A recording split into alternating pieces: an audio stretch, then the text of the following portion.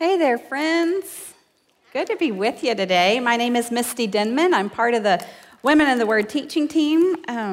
This is really one of my favorite parts of the week. I feel like it's been a really long winter, and this has been a bright spot in that. I have always talked about how much I love winter, and I think what I meant by that is I love a few cold and rainy days interspersed with a lot of sunshine.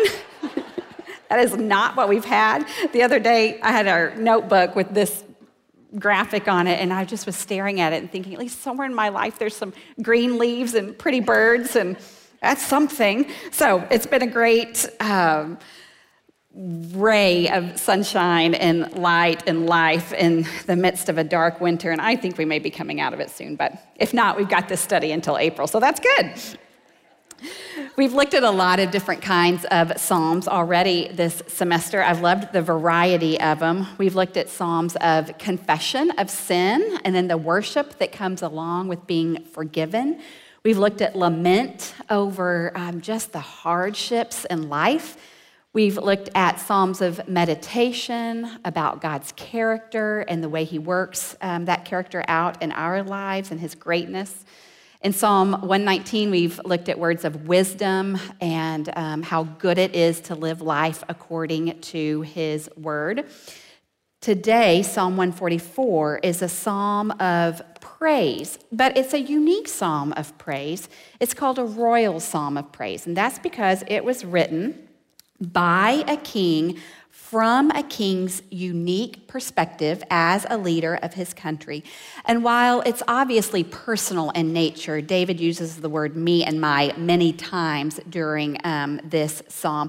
The overall theme of a royal psalm is concerned with the king's leadership of his country and the well-being of the nation and the people that are underneath him.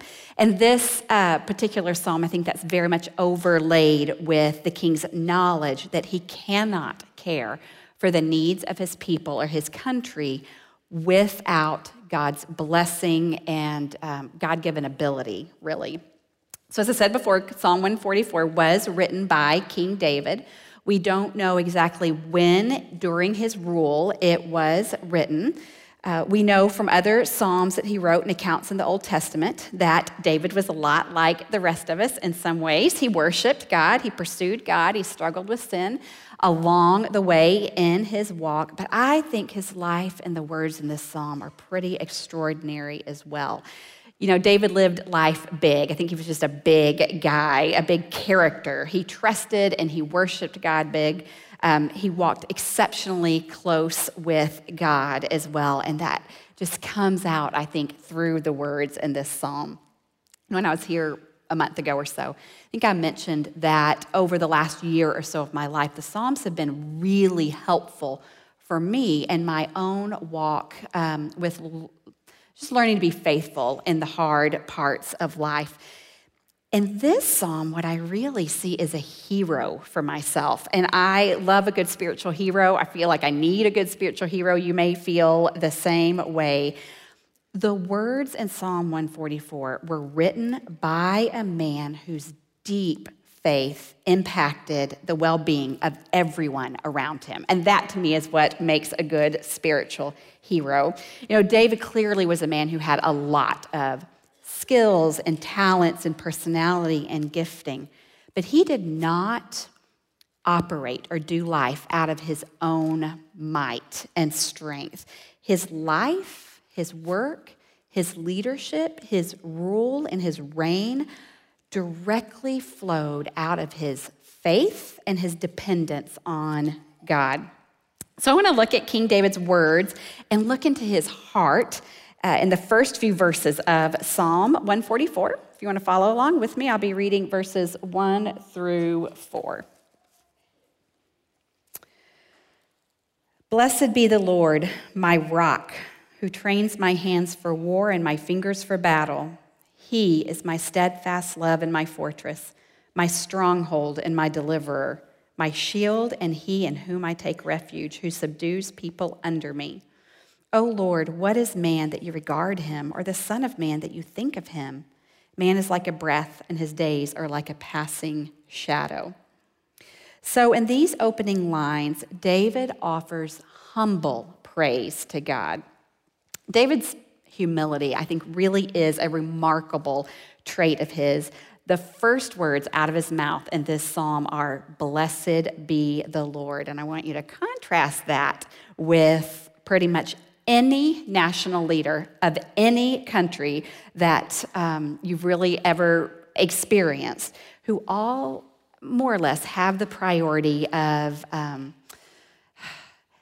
furthering their own administration and accomplishments and talking about what they have done well and their administration has done well. David's leadership is firmly centered on trust in the living God and not on himself or his own brand. Okay, so how does this play out in his life? First, he attributes his military skill to God.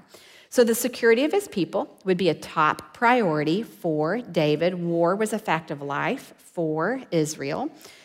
And as leader of the country, David would have been commander of the army. A king's reputation as a fierce, brave warrior with a skilled and strong and big army, an army that was at the ready, was essential for that country, for any country. There's this existing Egyptian art that I read about as I was studying this that shows, it would have been from the times of Pharaoh, that show a young Pharaoh being taught how to use a bow and arrow by one of the false Egyptian gods. And the point of that art was to show that if that god was the one who had trained Pharaoh for war, well, then he would be, incredibly skilled and fierce and brave at what he did and, better than any of his enemies were. Now, since the false Egyptian god didn't really exist, that was just propaganda, but it was probably very effective, and the message of that was clear. So in contrast to all the nations around him, David worshiped the one true God. David honored only the one true God, and he does that very publicly. So therefore, when the fighting men of Israel defeat the pagan armies all around them, the message would be unmistakable. Our God is more powerful than your God. Our God is more able than your God. Also, our God is real and yours isn't. Your God couldn't do anything when life really mattered because your God's not real and mine is. I can so see those taunts. I have teenage boys and I can see the taunts that those soldiers might have had at the other ones. Our God provides protection. Our God provides victory. Only our God accomplishes that on our behalf. And only our God does what can be understood as a miracle. And so I think under admittedly pretty brutal circumstances, David chose, as he worshiped and honored God as the military leader of his country, as he attributed his skill to his God, that was a way that he and Israel were able to be a bright light in the darkness of false worship and false gods all around them. I've heard many of you be like David. I've heard many of you, when somebody comes up to you and tells you something really great you've done, tells you, oh my gosh, way to serve, way to do this, deflect that praise and give the glory to God. And every time I've seen that happen with one of you, I've just thought, way to honor God and way to teach me about humility. It's a pretty neat thing to see when others are quick to acknowledge their skills and gifts and just choice to do the right thing or completely from the Lord. I think that honors him and teaches us well. David continues to offer his humble praise as he attributes his protection to God. The language David uses to describe God in these verses is really powerful, and it shows also David's military mindset as a leader. He describes God as his fortress. That's a place that offers a high level of security from the battle that would be raging around. He wants to be behind the fortress walls of God and not out in the open. We all want that when the enemy is coming at us. I think about a couple of weeks ago when Amy described God as a shield or a shade of protection between that hot, scorching sun and the psalmist. In this case, God is that strong, impenetrable stone, thick fortress wall that's between David or us and the arrows of the enemy. It's a great word picture there. David also calls God his stronghold. And a stronghold can be another word for a fortress, but it can also be sort of that central place or person or idea that's at the center of a group, that leads the charge for that group, that rallies the troops. God is that for David. David leads his troops, but God leads David as his stronghold. I think David has long understood this truth. Listen to what he said years before he wrote this psalm when God rescued him from Saul, who had tried to kill him. It's on your verse sheet in 2 Samuel. He says, "For you equipped me with strength for the battle. You made those who rise against me sink under me. You made my enemies turn their backs to me. Those who hated me, his enemies who hated me, and I destroyed them." He didn't destroy them out of his own strength. He destroyed them because God allowed that to happen. So David's had this dependence on God for a long time. David speaks of God as his shield. We've talked about this during the semester too, a shield being the idea of this all-encompassing protection around him. The same God who spoke the heavens and the earth into existence with David's personal shield, and he is our personal shield too. David also speaks of that unwavering, unchanging love of God that becomes his refuge in times of hardship and war. You know, there's no need for a refuge unless you're experiencing hard things. War is hard and it's scary and it's dangerous. And David doesn't seem to question the hardships of that or why it's happening. He knows they exist, but God provides and protects in the midst of that war. I think because of how truly awesome all of this is, David sort of stops, takes a deep breath, and sort of has this aside here and ponders God's concern for man. Look at what Psalm 8:4 says. It's a very similar idea to what we see in verses 3 and 4 of Psalm 144. "What is man that you are mindful of him, and the Son of Man that you care for him?" You know, this is a psalm that's written from David's perspective as a king. He is a man of action and energy, and yet it's as if he can't help but take a minute to just stop and marvel and wonder at the God who is all-powerful, almighty, outside of time and space, good and great in every way, and who yet stoops to take care of and be mindful and think about man. He knows us, he loves us individually in the most personal and complete way possible. To David, it's just a thing of awe and wonder and glory to ponder this. And I think David knows you can't really know why God loves us so deeply and cares for us so personally, or even really understand how big God is and how small we are in comparison. But it's a good thing to stop and contemplate, and he's a good example for us in doing that here. And like David, I think it's good for us from time to time to just sort of step back for a minute and stop and marvel at the incomprehensible grace of God. You know, the David of Psalm 44 is the same person who is the only one in all of Israel back in the day to take on the giant Goliath. I love that story so much. I wish we had time to stop and read all of it here, but you'll remember that David wasn't much more than a kid when The foreign armies in Israel were lined up against each other with a valley in between, and Goliath taunted Israel's armies day after day, and not one person in Israel's army was willing to take on Goliath except for David, who was a shepherd boy. And he did that, and he killed Goliath with great bravery and simple faith that God, his God, the living God, was more powerful than any force on earth, than any created person on earth. I think he became a national hero that day. I have no doubt that the stories of his bravery and his sort of reputation and that sort of larger-than-life persona that he had probably continued throughout his reign because of his position and power. I don't think David had a lot of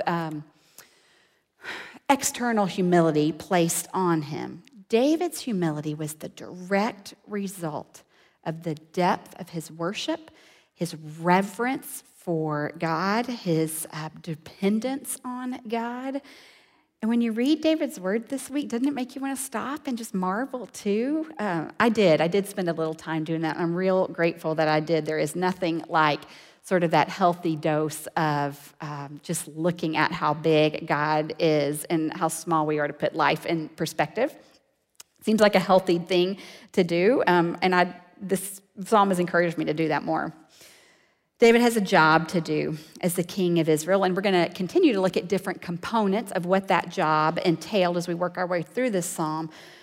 But being responsible for the safety of an entire nation, no matter how brave he was, no matter what victories he'd had in the past, had to weigh heavily on him. I don't think there's a man alive or person alive who wouldn't feel the weight of that responsibility on them. But he accomplished his work by understanding the truth of Psalm 147 on your verse sheet. Great is our Lord and abundant in power. His understanding is beyond measure. The Lord lifts up the humble, and he casts the wicked to the ground. So this is truth for us as well. No matter the responsibilities or the challenges or the obstacles we face, whether it's within ourselves or our families, our friends, our neighborhoods, our jobs, the mighty and living God sees, and he cares, and when we trust him, he does enable us to do what is right, and he protects us all along the way. Because this is true, like David, we can look to God alone for our victory and our protection. Let's look at verses 5 through 11 now. I'm going to read those. Bow your heavens, O Lord, and come down. Touch the mountains so that they smoke. Flash forth the lightning and scatter them. Send out your arrows and rout them.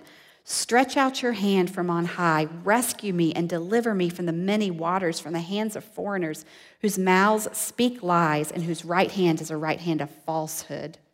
I will sing a new song to you, O Lord, upon a 10-stringed harp. I will play to you, you who gives victory to kings, who rescues David, his servant, from the cruel sword. Rescue me and deliver me from the hands of foreigners whose mouths speak lies and whose right hand is a right hand of falsehood. So here we see that David prays for God's continued protection. God has protected and cared for him faithfully in the past. So as he faces this new current threat, he continues to depend on God. There are clearly here powerful enemies that threaten God's people.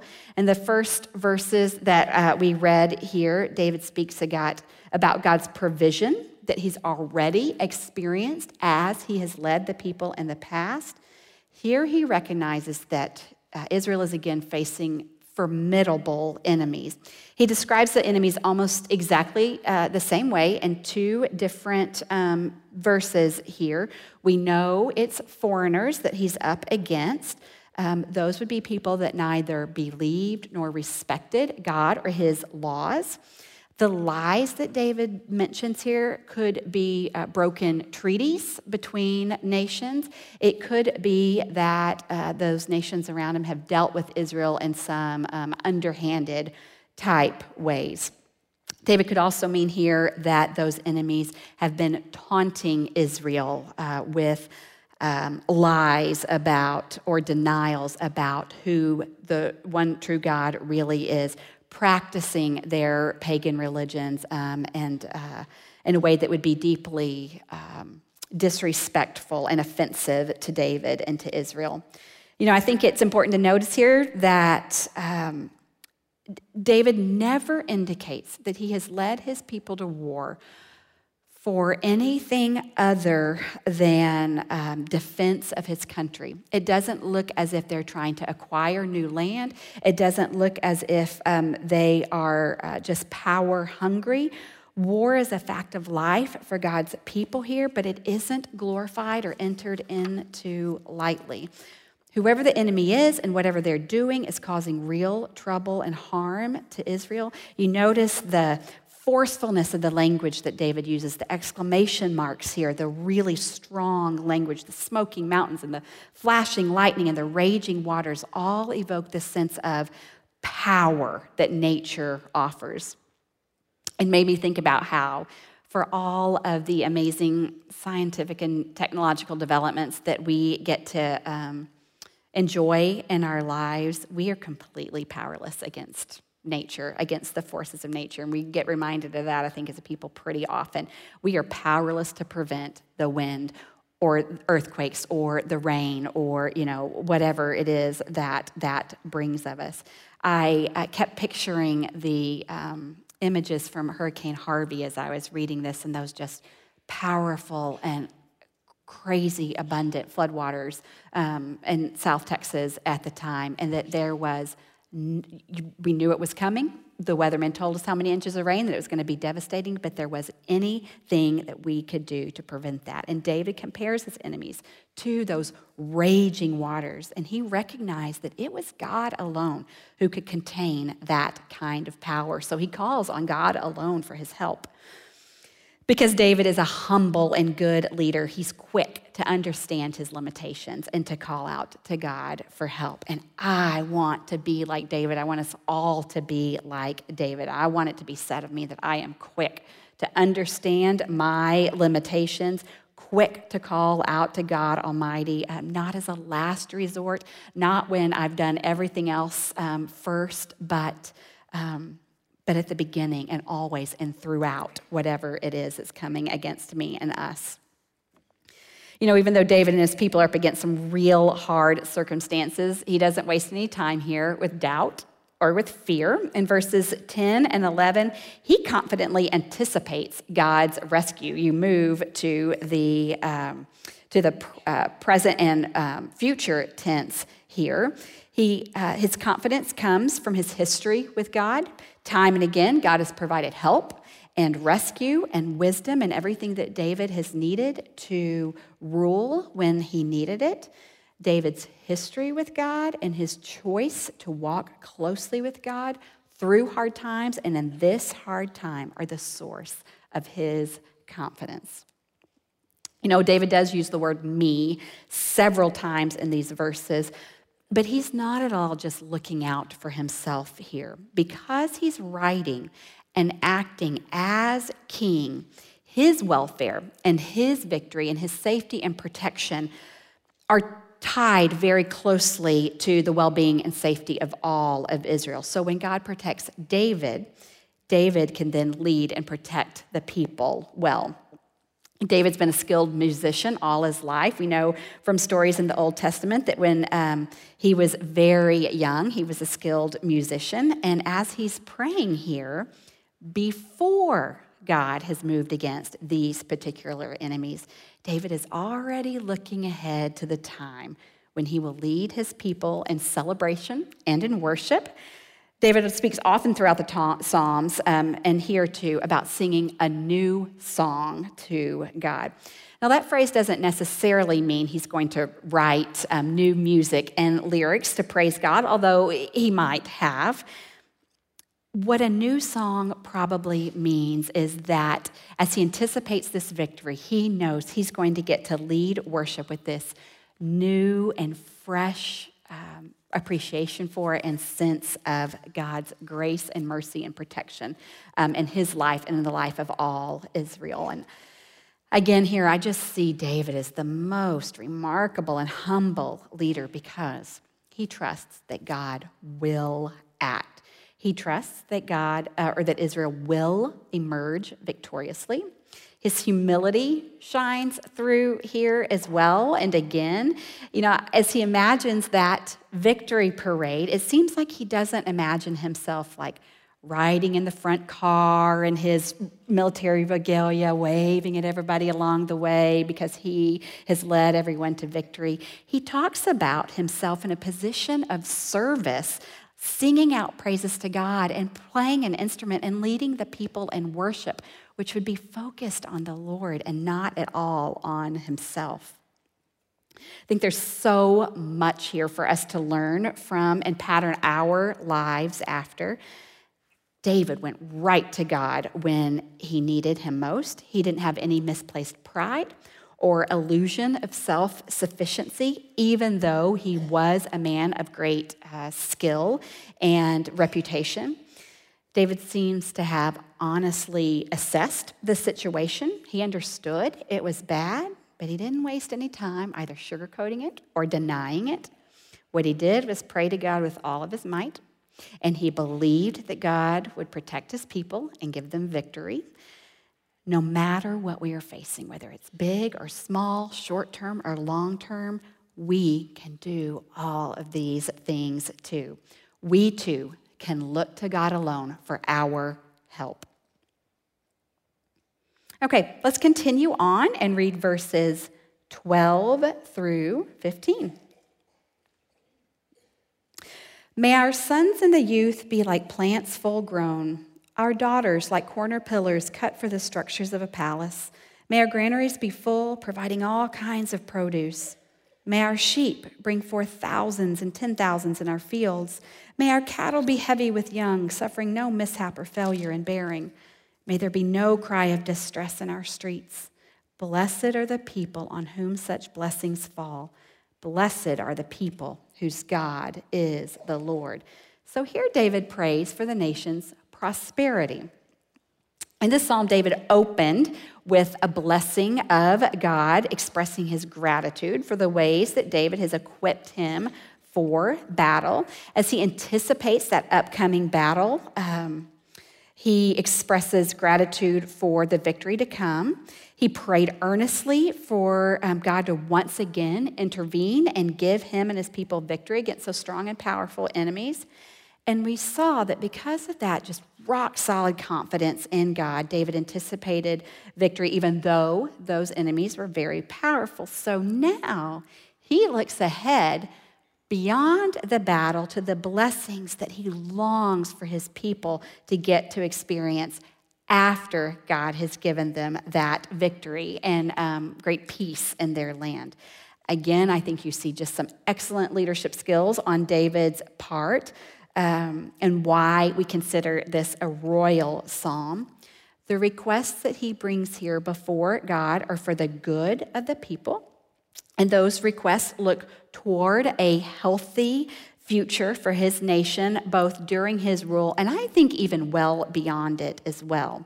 David anticipates that peace will lead to Israel's well-being.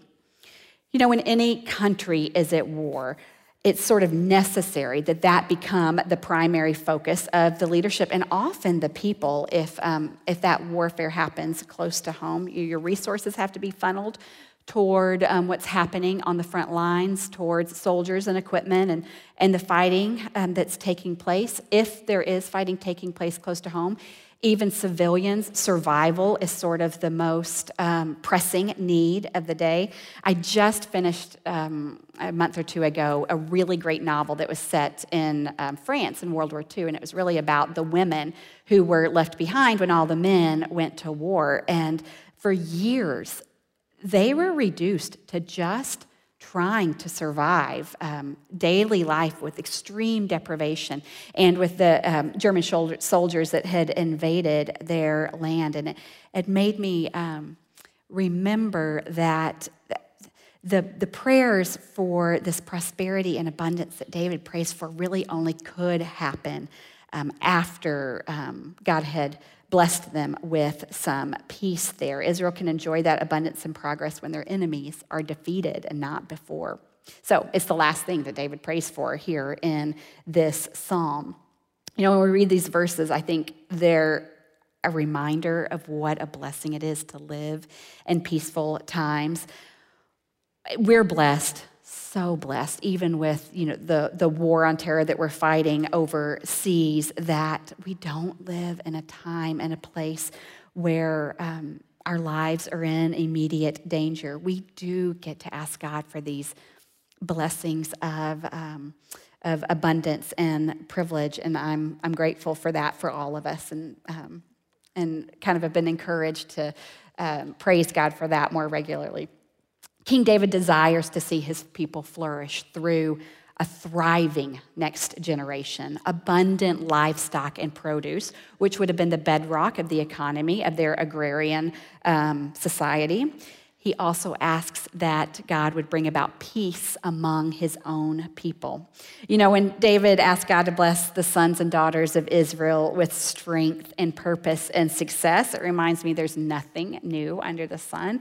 From the beginning of time and David's time and through now, what we all want for the next generation, for our kids and for our grandkids, is that they would be able to avoid some of the hardships that we've faced, make good choices, walk with the Lord, be, you know, these people of strength. I've learned back when I was in college, I heard somebody much older and wiser pray that there would be a unbroken, for their own family, an unbroken chain of faithfulness in the generations of their family from that day until when the Lord returned. I've prayed that just because I thought it was the most beautiful thing for all these years as well. And so when you're looking ahead to the strength of your children, you're looking ahead to a generation who can walk and will walk and choose to walk in obedience with God. When there's peace in the land, people have more time and resources to pour into that next generation, teaching them purposely to obey and love God's law. Of course, you can do that anytime in times of war, but you get to do it with, I think, some more energy when you're not just surviving. The people of Israel were primarily ranchers and farmers. Their economy centered on crops and the livestock that they raised. Anyone who's ever been around that kind of lifestyle knows just how precarious that livelihood could be. Every year is different, whether it's too much rain or a drought or disease or pests or whatever it is. There are years that are really hard and years that are really good. David is praying here for God to bless those crops and that livestock so that their time and their energy and their resources that they put into that would come to fruition and abundance, knowing that that is a gift from God. I think that's one of those places that's pretty easy to see that it's out of your control, and so he prays and asks God for that as a blessing for his people. You know, and David prays for no distress in their streets. What he's talking about there is a peace and a sense of understanding and unity among his own people. It's kind of the opposite of civil unrest. It would be the opposite of protests and infighting and bickering among his own people. There are foreign enemies that can destroy a nation, but there is infighting that can do the same thing. Think of the history of our own nation. We've seen both sides of that, you know, all the way from the Civil War until sort of our present day with a lot of mistrust and anger in our own society. David desires that his people would take advantage of a time of peace and prosperity and abundance to become stronger and more unified, not to then take that time out to turn against each other. I think David's prayers reflect our own hearts too. We all want peace and security for our children. We all want the work of our hands, whatever that looks like, to be fruitful and to thrive. Everything that David prays for here and echoes, it echoes a covenant that God had made with Israel back in the time of Moses. It's not on your verse sheet, but listen to me. I want to read some parts of Deuteronomy to you. It's very interesting how closely what David prays for here is echoes the covenant that God made with his people back in Deuteronomy 28. If you want to go back and look at it later, it's Deuteronomy 28, 1 through 14. I'm just going to read parts of it for us. And if you faithfully obey the voice of the Lord your God, being careful to do all his commandments that I command you today, the Lord your God will set you high above all the nations on the earth, and all the blessings shall come upon you and overtake you if you obey the voice of the Lord your God. I'm going to skip a couple of verses. Blessed be the fruit of the womb of blessed shall be the fruit of your womb, and the fruit of your ground, and the fruit of your cattle, and in the increase of your herds, and the young of your flock. Blessed shall be your basket and your kneading bowl. That would be the grain. Blessed shall be you when you come in, and blessed shall you be when you go out. The Lord will cause your enemies who rise against you to be defeated before you. They shall come out against you one way and flee before you in 7 ways. And then a few verses later, and all the people of the earth shall see that you are called by the name of the Lord, and they shall be afraid of you. Now, although David never uses the word obedience in Psalm 144, he would have understood, and so would the people who he was responsible for, that the path to God's blessing was obedience. So David leads his people in worship in obedience. David knows and he believes God's word, and that's why he prays and writes this psalm according to God's word. He asks for the exact blessings that God had laid out for his people in Deuteronomy. I think it's so interesting that he doesn't ask for one thing more or one thing less than what God had laid out for his people. Look with me at 1 John 5 on your verse sheet. And this is the confidence that we have toward him, that if we ask anything according to his will, he hears us. And if we know that he hears us in whatever we ask, we know that we have the requests that we have asked of him. Anytime I'm at a loss for what to pray, what to ask for, I can always pray God's words back to him and know I'm on the right track. That's very much what David did here. Praying his words back to him also helped me know that I'm praying according to his will. This, I think, is a really great example to us of knowing God's word and letting that help us know how to pray. You know, anytime I feel like my prayers aren't being answered, I can also follow David's example in just walking in daily obedience to his word and knowing that he hears me, knowing that in his time and in his way, whether or not that's my time and way, he is working in my life, and it does have good plans for my life, all of our lives. David wrote Psalm 144 while he was king. His perspective and his personality, I think, are all over it, but this psalm was also used for generations of kings after David. Every time I think about that it being sung by one of David's successors, it would have been sung as a prayer of protection for the king, that current king, and for his people too. When the people sang it along with the king, it was like they were getting on board with the king, asking God to protect them through the protection of their king, because they would have understood that the well-being and protection of the king was directly tied to their own well-being and protection as well, that their well-being as a community rested on the good leadership that God would provide for them. They're pledging their loyalty. The people would be pledging their loyalty to the king as they sang that. And they were worshiping God as they remembered that God had for generations protected the people of Israel, been their source of victory and hope, and being their fortress and their help and their shield and their blessing and their success. And I think that's why it resonates so deeply with us as well. So, do you know who the current reigning king in the line of David is? Jesus.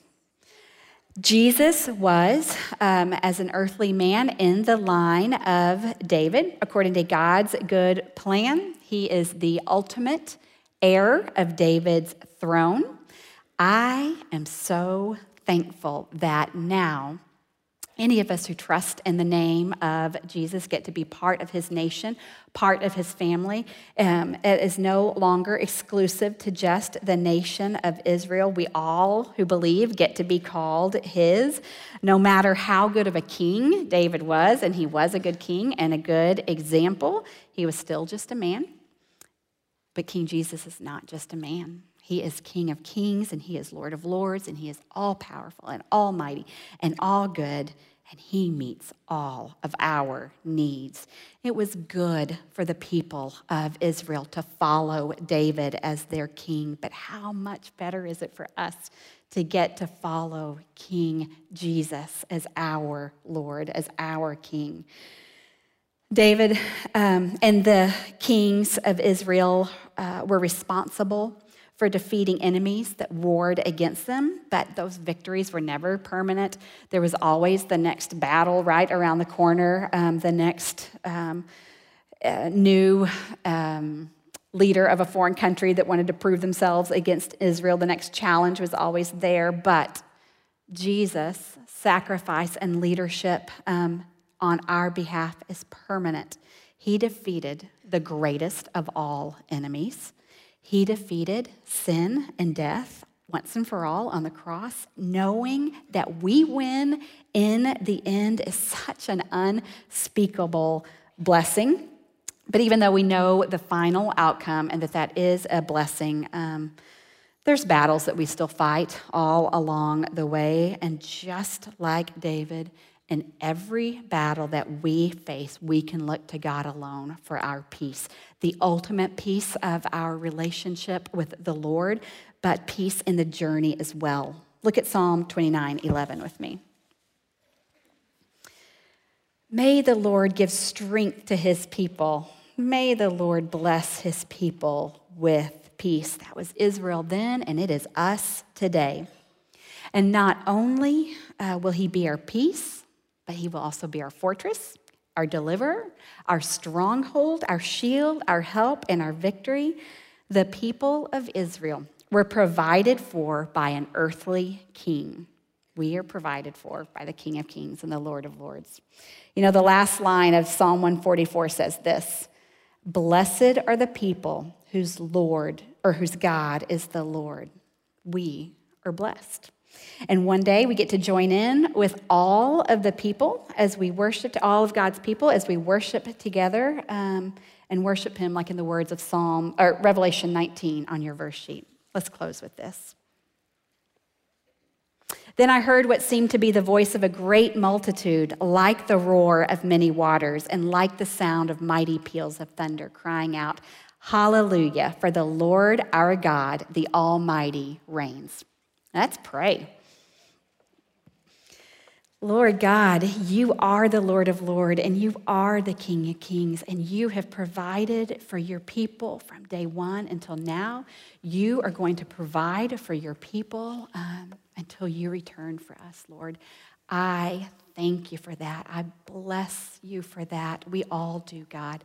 I am asking that your words would be an encouragement to us, an anchor of hope in the middle of our battles, a place where we can be confident and trust you deeply. We love you, Lord.